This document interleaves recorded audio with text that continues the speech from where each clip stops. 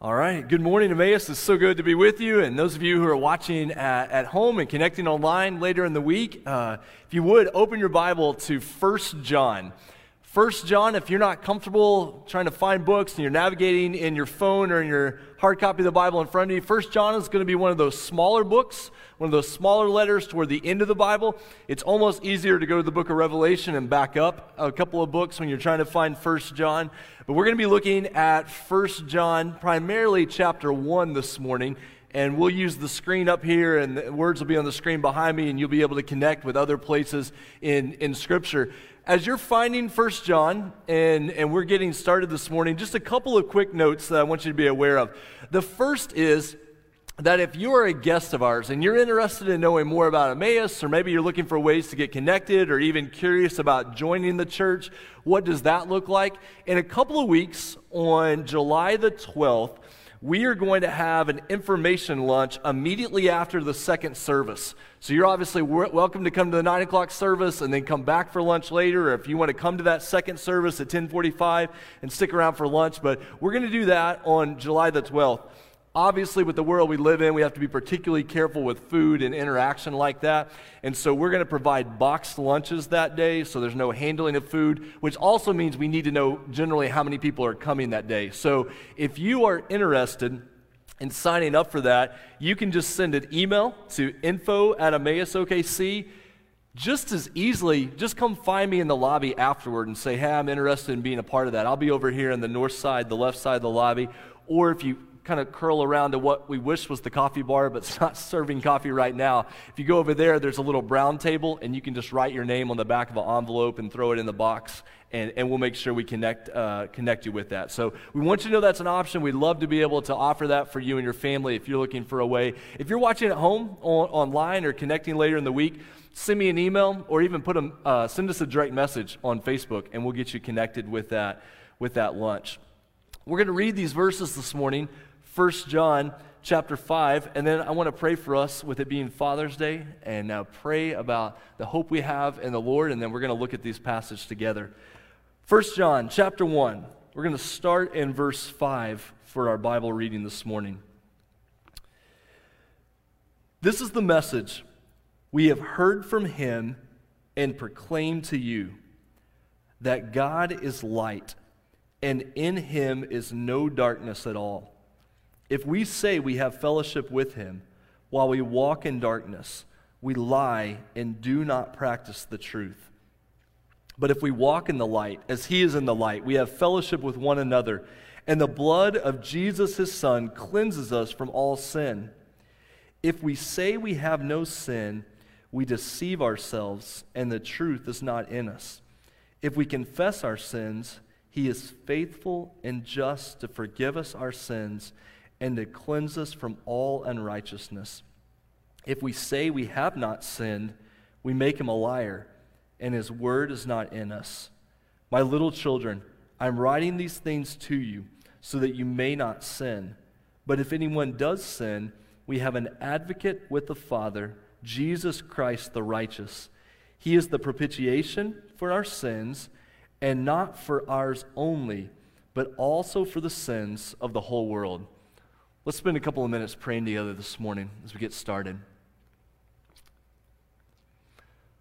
Father, thank you for the gift of what it means that we're able to gather like this, for those who are watching online, for those who have gathered here in the building. Father, we have not come just to hear somebody's opinions. We haven't come just because we're trying to check off a religious box. God, we want to worship you. We want to know you. We pray that we would know your word, that you would speak to us, that what it means for you to be light and truth. God, that would set itself up in our hearts this morning, that you would be Lord of our lives and that we would live differently, that we would be light, that we would speak truth to the world as a result of hearing your word this morning. God, thank you as well for the gift of Father's Day.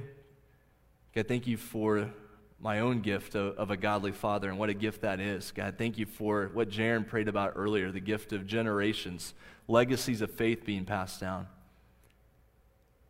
God, I pray this morning for those who maybe really struggle with their relationship with you because of bad relationships with their own father.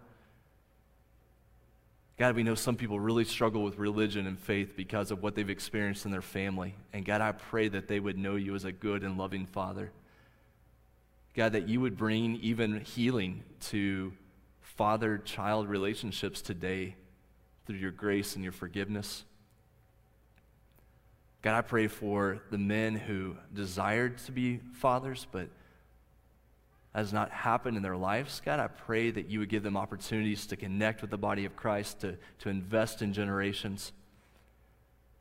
And God, I pray for those who maybe this is a hard Father's Day because of losing a father this past year, or maybe a loss of a child in their family, whatever that looks like. God, I pray that you would bring healing and hope to their family. God, this morning, we believe that you are light, and we believe that you are truth. And God, remind us what that means. Remind us what that looks like. And we pray this in Jesus' name. Amen. So in a May 25th article at Forbes.com, a man named Rob Toes wrote about the recent emergence of what he calls deep fake technology. Now, if you watched any of the Last Dance documentary about the Chicago Bulls and Michael Jordan, you might have, in one of the commercials, seen deep fake technology at work. During that documentary, there was a State Farm commercial where a couple of SportsCenter analysts and anchors from the late 90s, who I remember watching on SportsCenter as a kid, but it showed a clip of them doing SportsCenter from the late 90s, and in this clip, they are predicting that this documentary will come out in 2020.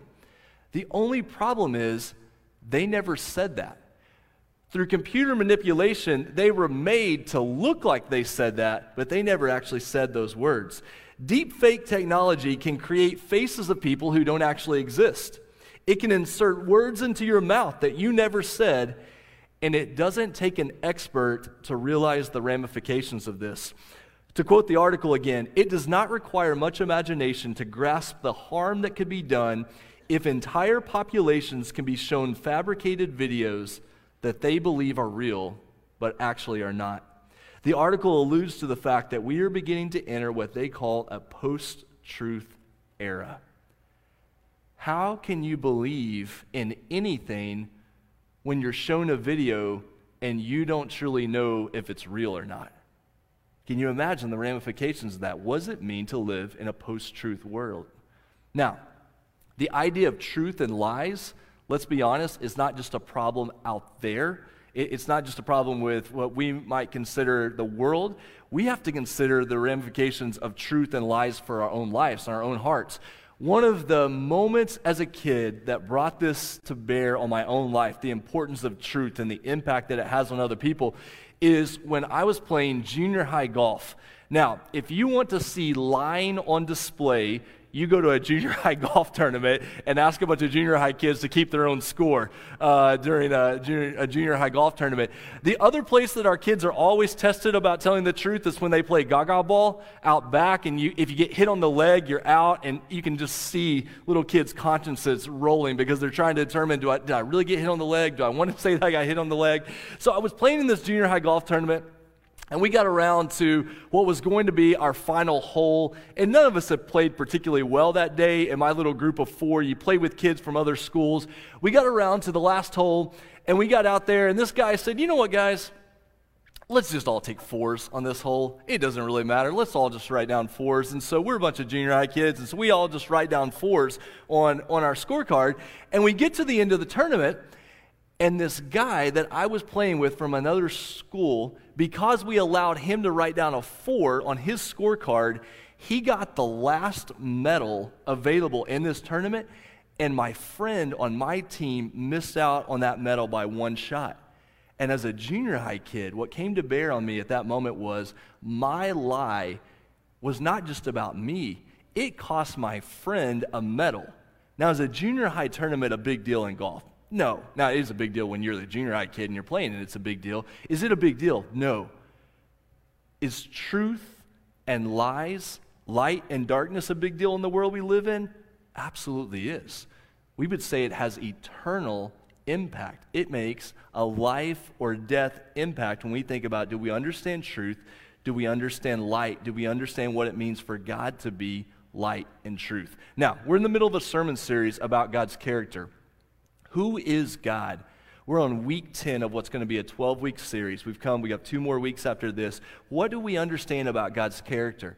That God is Trinity, Father, Son, Holy Spirit, one God, eternally existing as 3 persons.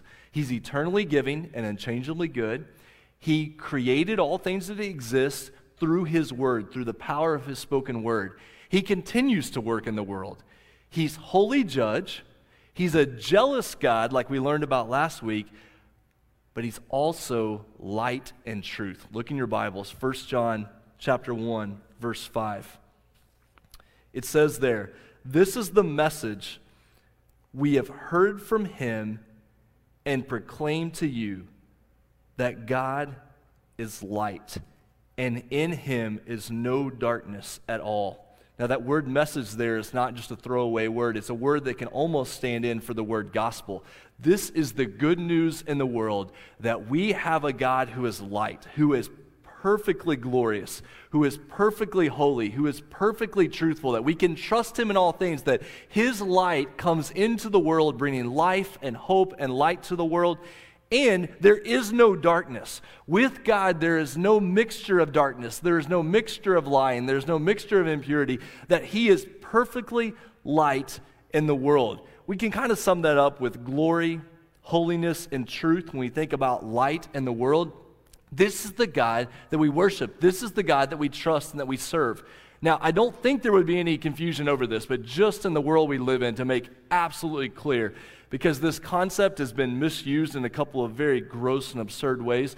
But when you see in Scripture this distinction between light and dark, be very clear that we're talking about God's character. We're not talking about light skin and dark skin.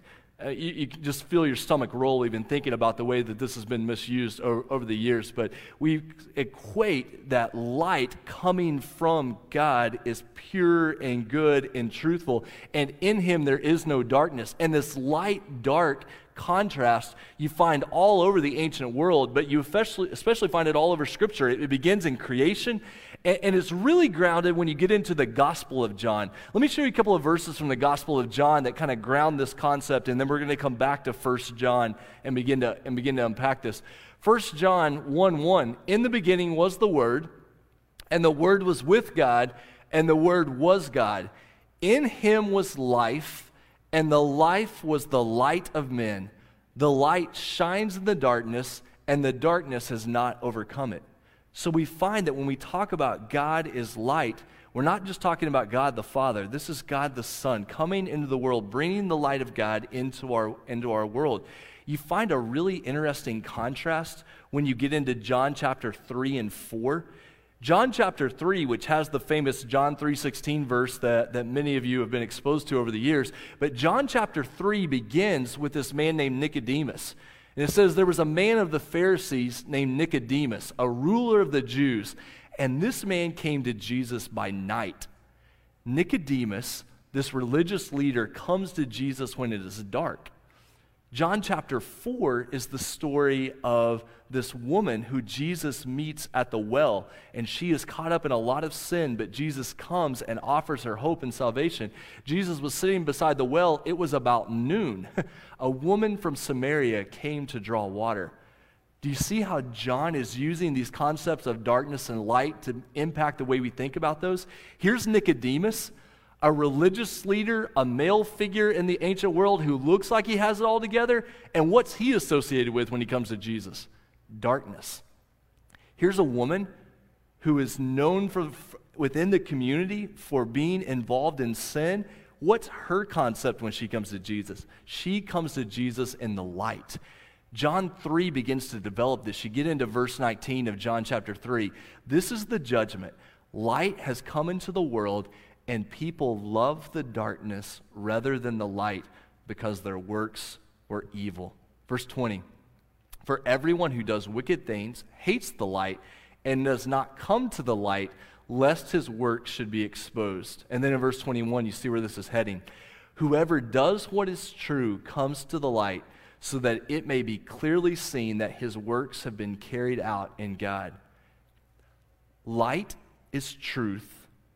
Darkness is lies.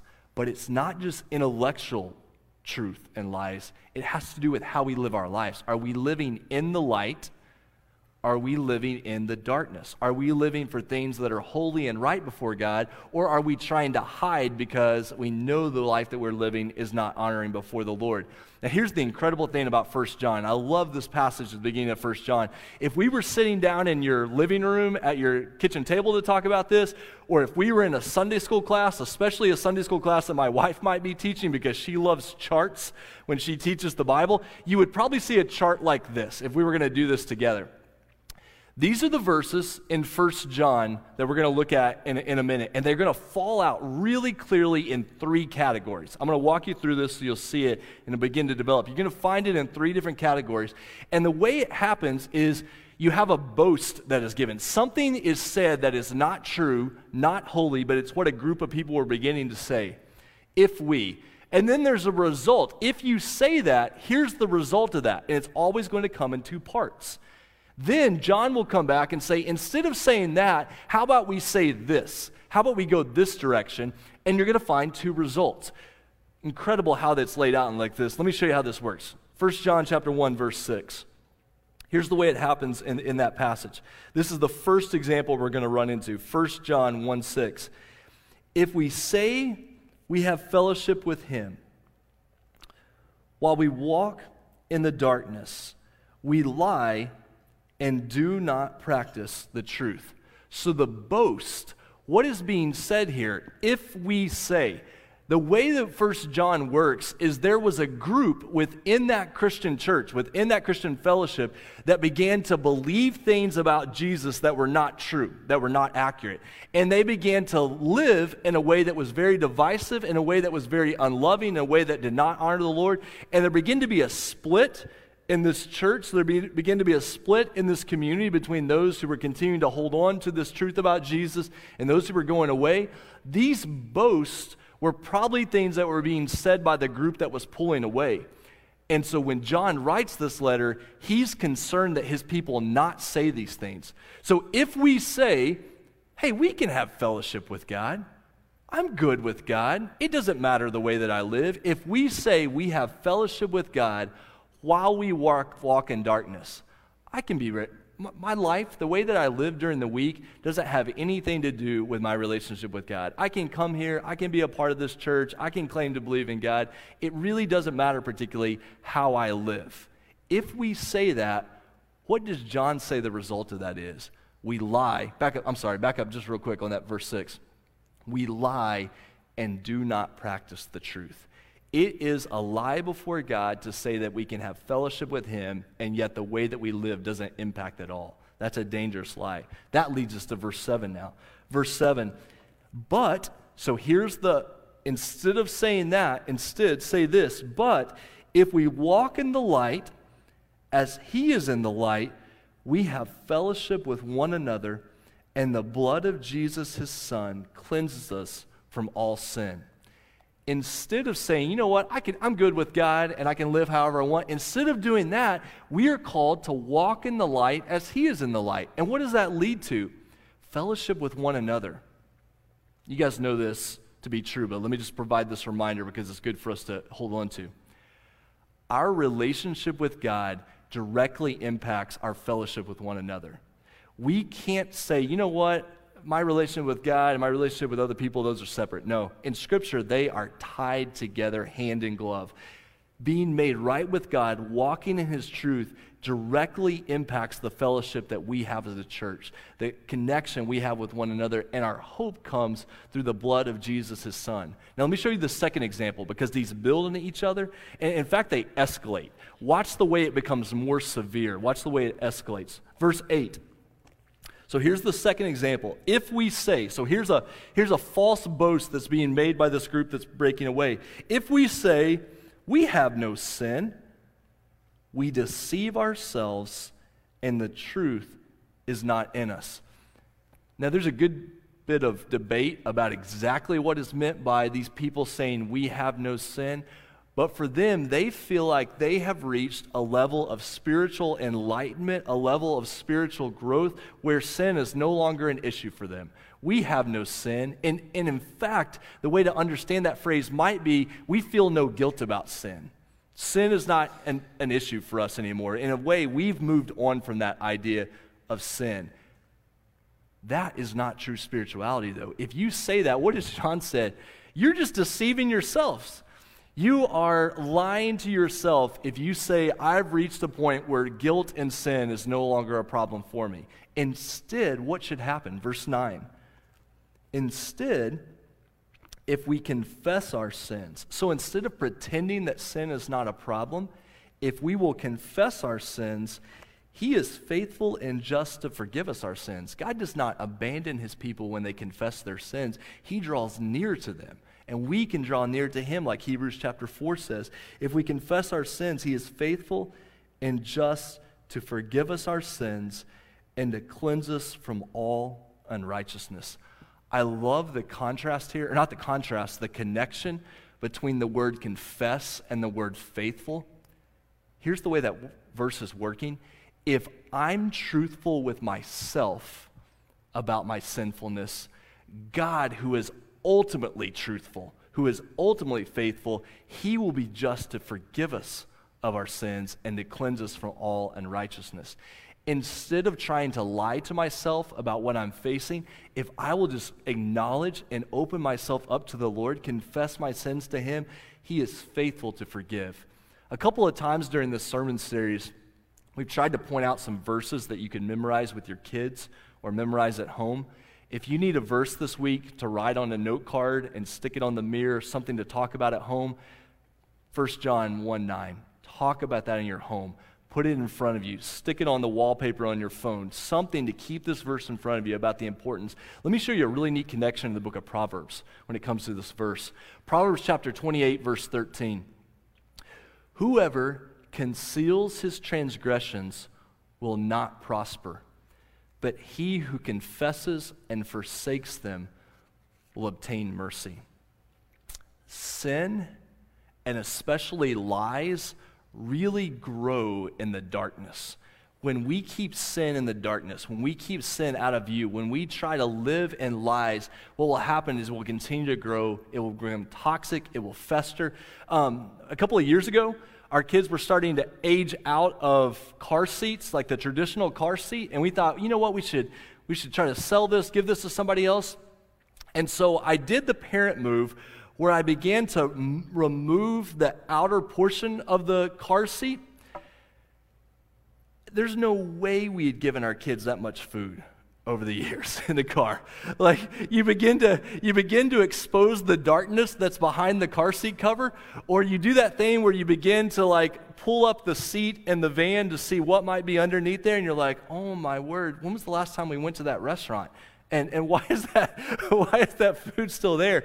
Yesterday, Amanda was trying to get a bag ready for a trip, and she emptied out a bag, and there was a particular food in there that we thought, it has been a very, very long time since we've been to that particular restaurant. Like, how long has that been in there? When you leave things in the darkness, bad stuff happens. Things grow that should not be grown. What God is saying to us in His Word here is to step into the light. Don't get trapped in sin. Don't get trapped in lies. John chapter 8, verse 32 says that the truth will set you free, which means as brothers and sisters in Christ, we must be about confessing our sins to one another. We must be about acknowledging our sin before the Lord. And hear me out on this next part. I'm not apologizing here in just kind of a weak, weird way, but I want to confess before you as your pastor, I worry sometimes that maybe my personality, I even worry that the outward appearance of our main building here, something about life as a church can set up this idea that I can't be truthful about my life. I can't really tell people what's going on. I have to look like I have it all together.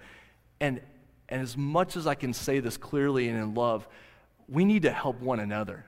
I need your help, and you need my help.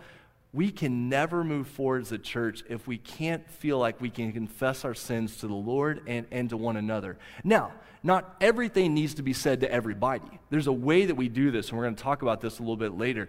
But what we have to say is we are not going to pretend like sin is not a problem. And we're definitely not going to hide in the darkness. We're not going to hide in lies. We need to be about confessing our sins to the Lord and to one another. Whoever conceals his transgressions will not prosper. We will never prosper as a church if that's the case. But he who confesses and forsakes them will obtain mercy. Let's look at verse 10. Watch the way this escalates. It even goes up one more level in verse 10. If we say we have not sinned, we make him a liar, and his word is not in us. So not only do we not have sin, but now, you know what, sin's not even really a category. Like, we've not sinned. That's not even the way we think about what happens at this point. We have made God out to be a liar. Because multiple places in Scripture you find, no, in fact, you have sinned. And we find that God has sent his Son to save us from our sins. And so if we say, you know what, we haven't sinned, we actually make God out to be a liar. The reason that's so dangerous is you go to John 8:44 and you find that Satan is the father of lies. So if we say we have not sinned, we are treating God as if he is the enemy. We are making God out to be a liar. Instead, watch what happens when you get into chapter 2. Chapter 2, verse 1. My little children, I am writing these things to you so that you may not sin. John is really clear here. I'm not condoning sin. I'm not saying that sin's a good thing. I'm just being realistic, that this is going to be something that we are going to face. If we say, or I'm writing these things so you may not sin, but if anyone does sin, if you find yourself in sin, what do you find to be the case? We have, second half of verse 1, we have an advocate with the Father, Jesus Christ the righteous. He is the propitiation for our sins, and not for ours only, but also for the sins of the whole world. If you are a Bible highlighter or Bible underliner and you have a hard copy in front of you, there are two massive theology words in this section. It's the word advocate and the word propitiation. There's just theology that oozes out of both of those words. But what I want you to see this morning is how both of those truths about Jesus counter the work of the enemy.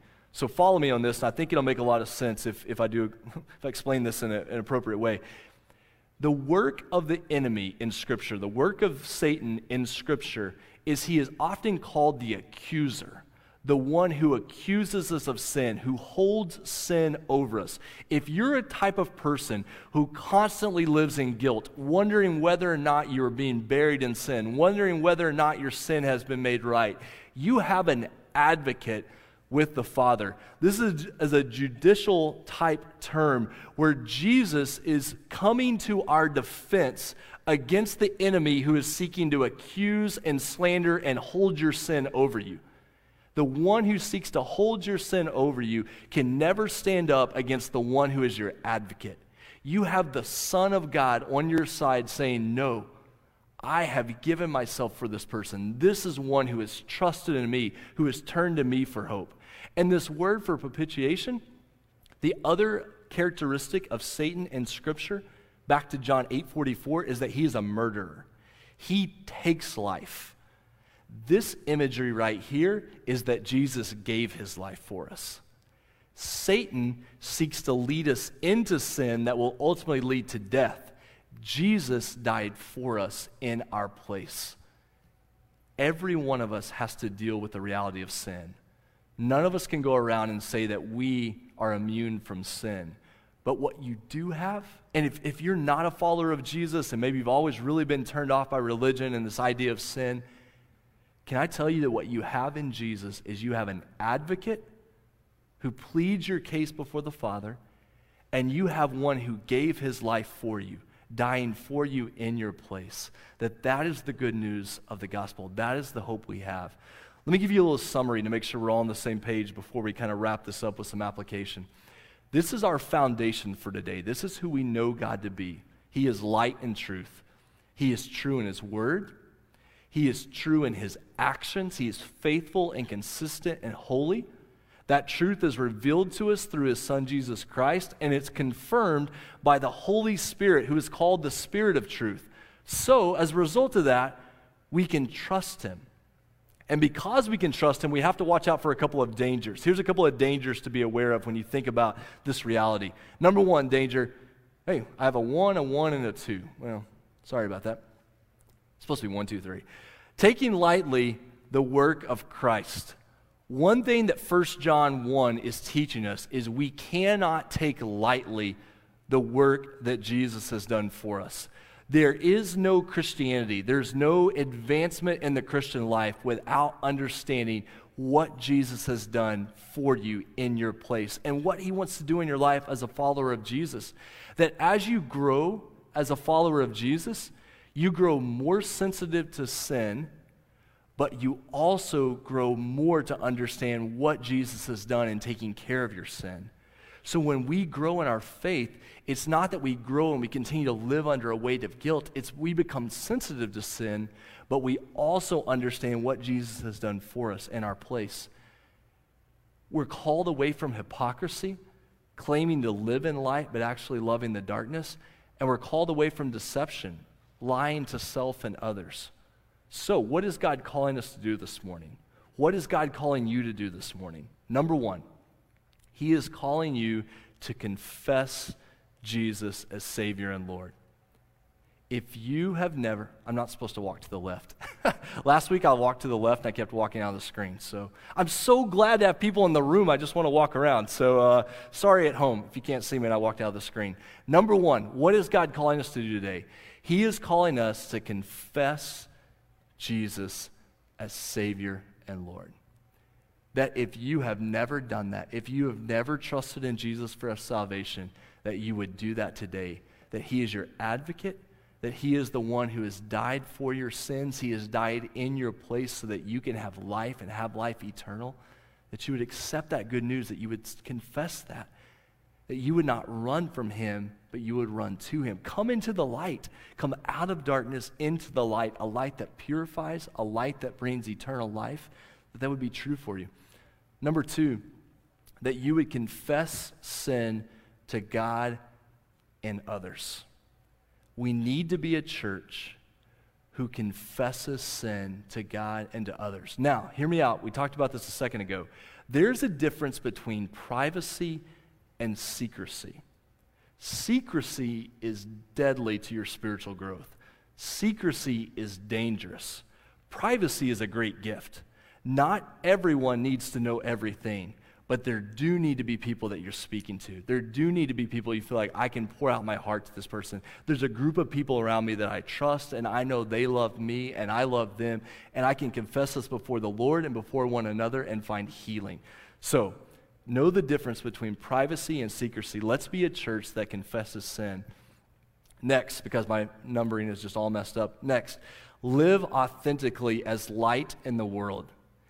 We, as followers of Jesus, have an incredible opportunity to be light in the world. And one of the best ways we can be light is simply to live consistently, to run away from hypocrisy with everything you have, to say, I am going to speak about Jesus, and I'm going to do everything I can to live for the way of Jesus, to be light in a dark world. We live in a world, as you well know, that is very dark. We have a chance to be light. One of the best ways we have to be light comes on this final slide. It's just to speak the truth. Our God is light and truth. In the world, we are called to be light to people. One way we can do that is to value truth, to be people that when we speak, others say, you know what? I can trust that person. I may not believe what they believe, but I trust them. I see their life, and I see the way they speak, and I see how they live, and I trust them. How do you do this? How do you begin to speak and value truth? You speak humbly and with love. We build a foundation of truth. Just speak truth in the little things. Sometimes I'll find myself saying something, and I'll think to myself, you know what? That was probably not 100% accurate. And you say things like, why did I do that? Why did I not speak in a way that was completely accurate? Well, usually it's because of personal embarrassment or pride. I'm worried about myself. I'm worried about personal embarrassment, or I'm worried about pride. And so I speak, and I'm like, why not just speak the truth? Just live in the truth. Live in the freedom of speaking what is true. That we would be very careful, very, very, very careful what we share with others. To receive something and to pass it on. We would do that in a humble way. As Christians, we should not be known as people who spread untruth. We should not be known as people who spread slander and spread accusations, that we are humble and loving in the way that we speak. And the value of wisdom, the value of multiple perspectives, to say, I'm not going to know everything. I need people around me. I need to break out of what sometimes we call echo chambers, and I need to listen to others. Humbly, I don't have access. I'm not able to know all things, but God puts people around us to provide wisdom and provide multiple perspectives. That we have a faith that seeks understanding. As Christians, we seek to grow in the truth. We seek to grow in understanding of God, that we believe Him, but we want to know more of who He is. This is what it looks like to do apologetics. This is what it looks like to come to know why you believe something, to seek to know more things. And not only that, but faith-seeking understanding is this idea that all truth is God's truth. That we want to know the world that God has created in your business, in your job, in your life. When you learn new things, you are doing good and holy work. This is what draws me to something like Oklahoma Baptist University so much, is the idea that when we uphold the truth of God, of who He is, we explore that in every area of life. That talking about truth is not just confined to Sunday morning. It's not just confined to a church setting. You do that every day in the way that you live your life. And we can be a source of light and truth. We can witness to the truth by being of those who value the truth.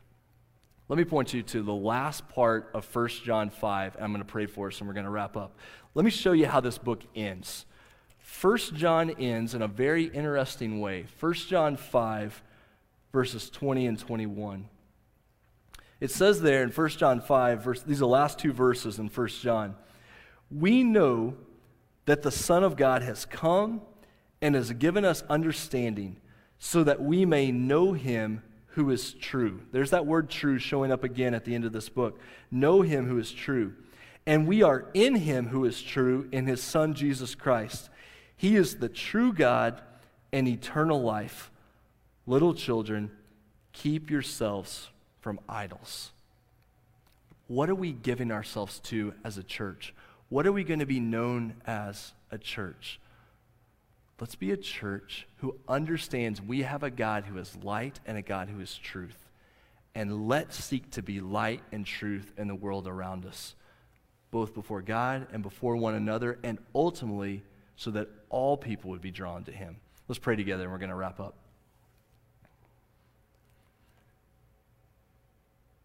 Father, we live in a world where it is really hard to know who to trust. Even something as simple as just getting basic data and information, it's hard to know who to trust. We're a people who are prone to be skeptical and suspicious. And we see in Scripture this idea that you are light and you are truth. And God, I pray that that would be good news for us today. God, I pray for anyone here this morning who might be living in darkness, maybe living in secrecy, hiding sin and just don't know what to do with it, scared to come before you, embarrassed to come before others. God, I pray that we be drawn into the light, that we would remember that you have provided forgiveness.